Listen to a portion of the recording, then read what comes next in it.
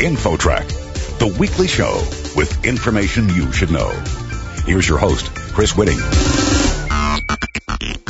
It can be tough to succeed in America without knowing how to speak English. Yet millions of immigrants, mostly Spanish-speaking, struggle to learn or just give up. Some say employers may have the answer.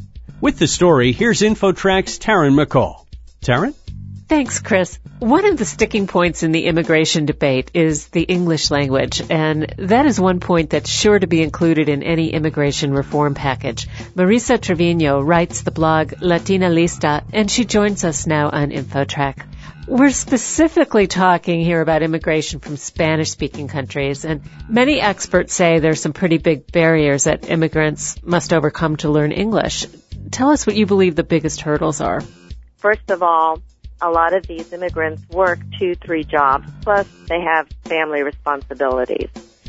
Just as any person, trying to find an extra hour of the day to sit in a class somewhere is a very tiring thought. That can be a big deterrent in trying to sign up for an English class somewhere. Secondly, a lot of people feel if they don't speak the language or they don't know how to pronounce it, they have a sense of embarrassment. And basically, from my experience, I see that happen a lot with the women. They're afraid to say a word wrong or mispronounce a word. They would rather not speak it than speak it badly.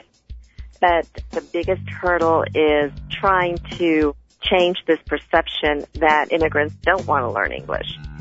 They definitely do. We've seen it anecdotally across the country with ESL classes. You're speaking about English as a second language classes? Yes, that are either offered by the state or by local churches, community college.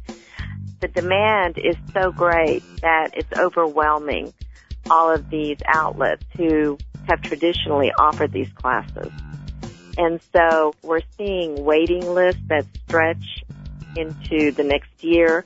We're seeing waiting lists that have been abolished by some of these groups because they just don't see the point in having people hanging on for so long. And so right now, that's the biggest misperception of this group. Has any research been done to study the effect the children of immigrants might have? If the kids are learning English in school, are they not also able to teach their parents by speaking it in the home too? That's how my immigrant grandparents learned English, and I'm sure a lot of people of that generation did. Exactly. And that also happened within my own family. My mother and all of her brothers and sisters were the ones that learned English first and were able to pass that on to her parents.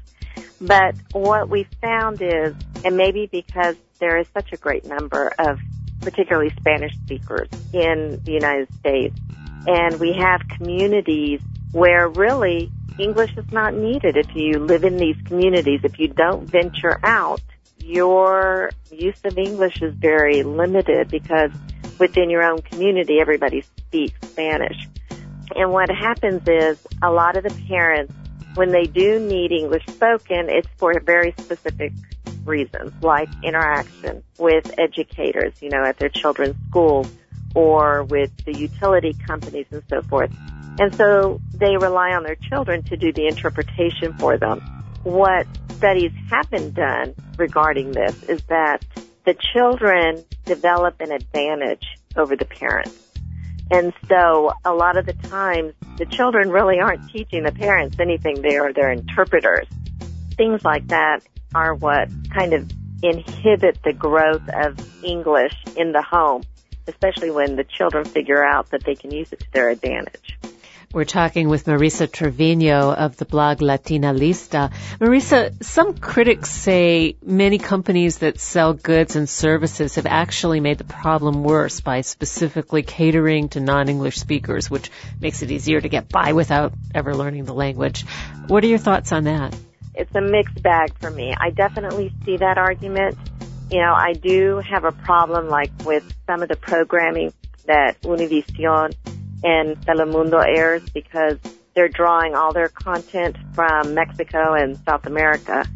And that programming still reflects a way of life or attitude that we don't really want in the United States. We really would like for it to be a fresh start in terms of abolishing the machismo element of the culture, having women treated equally, no domestic violence and all of this.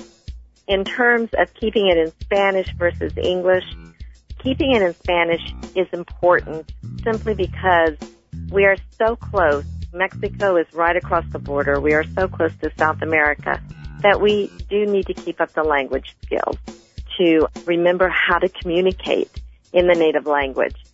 For that respect, I think Spanish media has a very important role in playing to that. But I also think it has a shelf life in terms of just how long each generation is going to keep up the language. I mean, we see in third generations that they may know basic words, but they don't speak it fluently. And English definitely is important. It's important for the advancement of everybody in this society. But I think once it becomes written into law, that English must be learned for a citizenship exam or whatever, definitely we'll see a bigger push for people learning English. Let's talk about what is a fairly innovative idea, giving employers an incentive to help employees learn English. What kind of things can employers do to help their workers this way? Oh, I can remember a local restaurant owner telling me that a lot of his kitchen help and table help, they were all Spanish speakers. And the only thing holding them back from advancing into management was that they didn't know English. And this was about 6-7 years ago.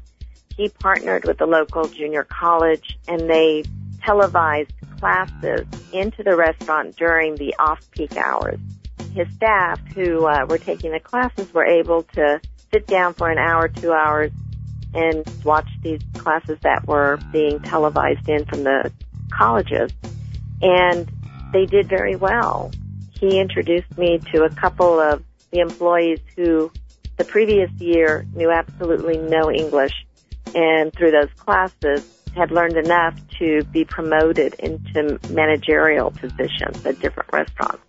And so there are ways to help the employees learn English. I mean, it's not going to always be convenient, and it's not always going to be easy, but it's up to the employer, him or herself, as to how an efficient staff they want. But in terms of what other incentives to give employers, I mean, I think the biggest incentive is that they have a staff that can communicate with their customers and can represent the business to the customers well. It should be an incentive enough. Giving incentives to businesses such as a tax break to teach English. I mean, there are some businesses that need that extra push to make it look more attractive to them, because it is going to be extra work that probably nobody wants to do, but it's going to be necessary if they want to keep their workforce, their labor force. Marisa, do you have websites that you can refer our listeners to read more about this issue and join in the conversation? Well, I'm always talking about English as a second language or the plight of immigrants on my own blog, Latina, LatinALista.net. There really are a host of other blogs out there. I think all you have to do is Google Latino blogs and see that people are discussing this issue along with other issues that will be brought up when immigration reform is passed. Thank you so much for being with us today on InfoTrak. Thank you for having me. I'm Taryn McCall for InfoTrak. Next, if you use email, watch out. There's a new spam scam, and we'll have the details on how to avoid it coming up. You're listening to InfoTrak. More after this.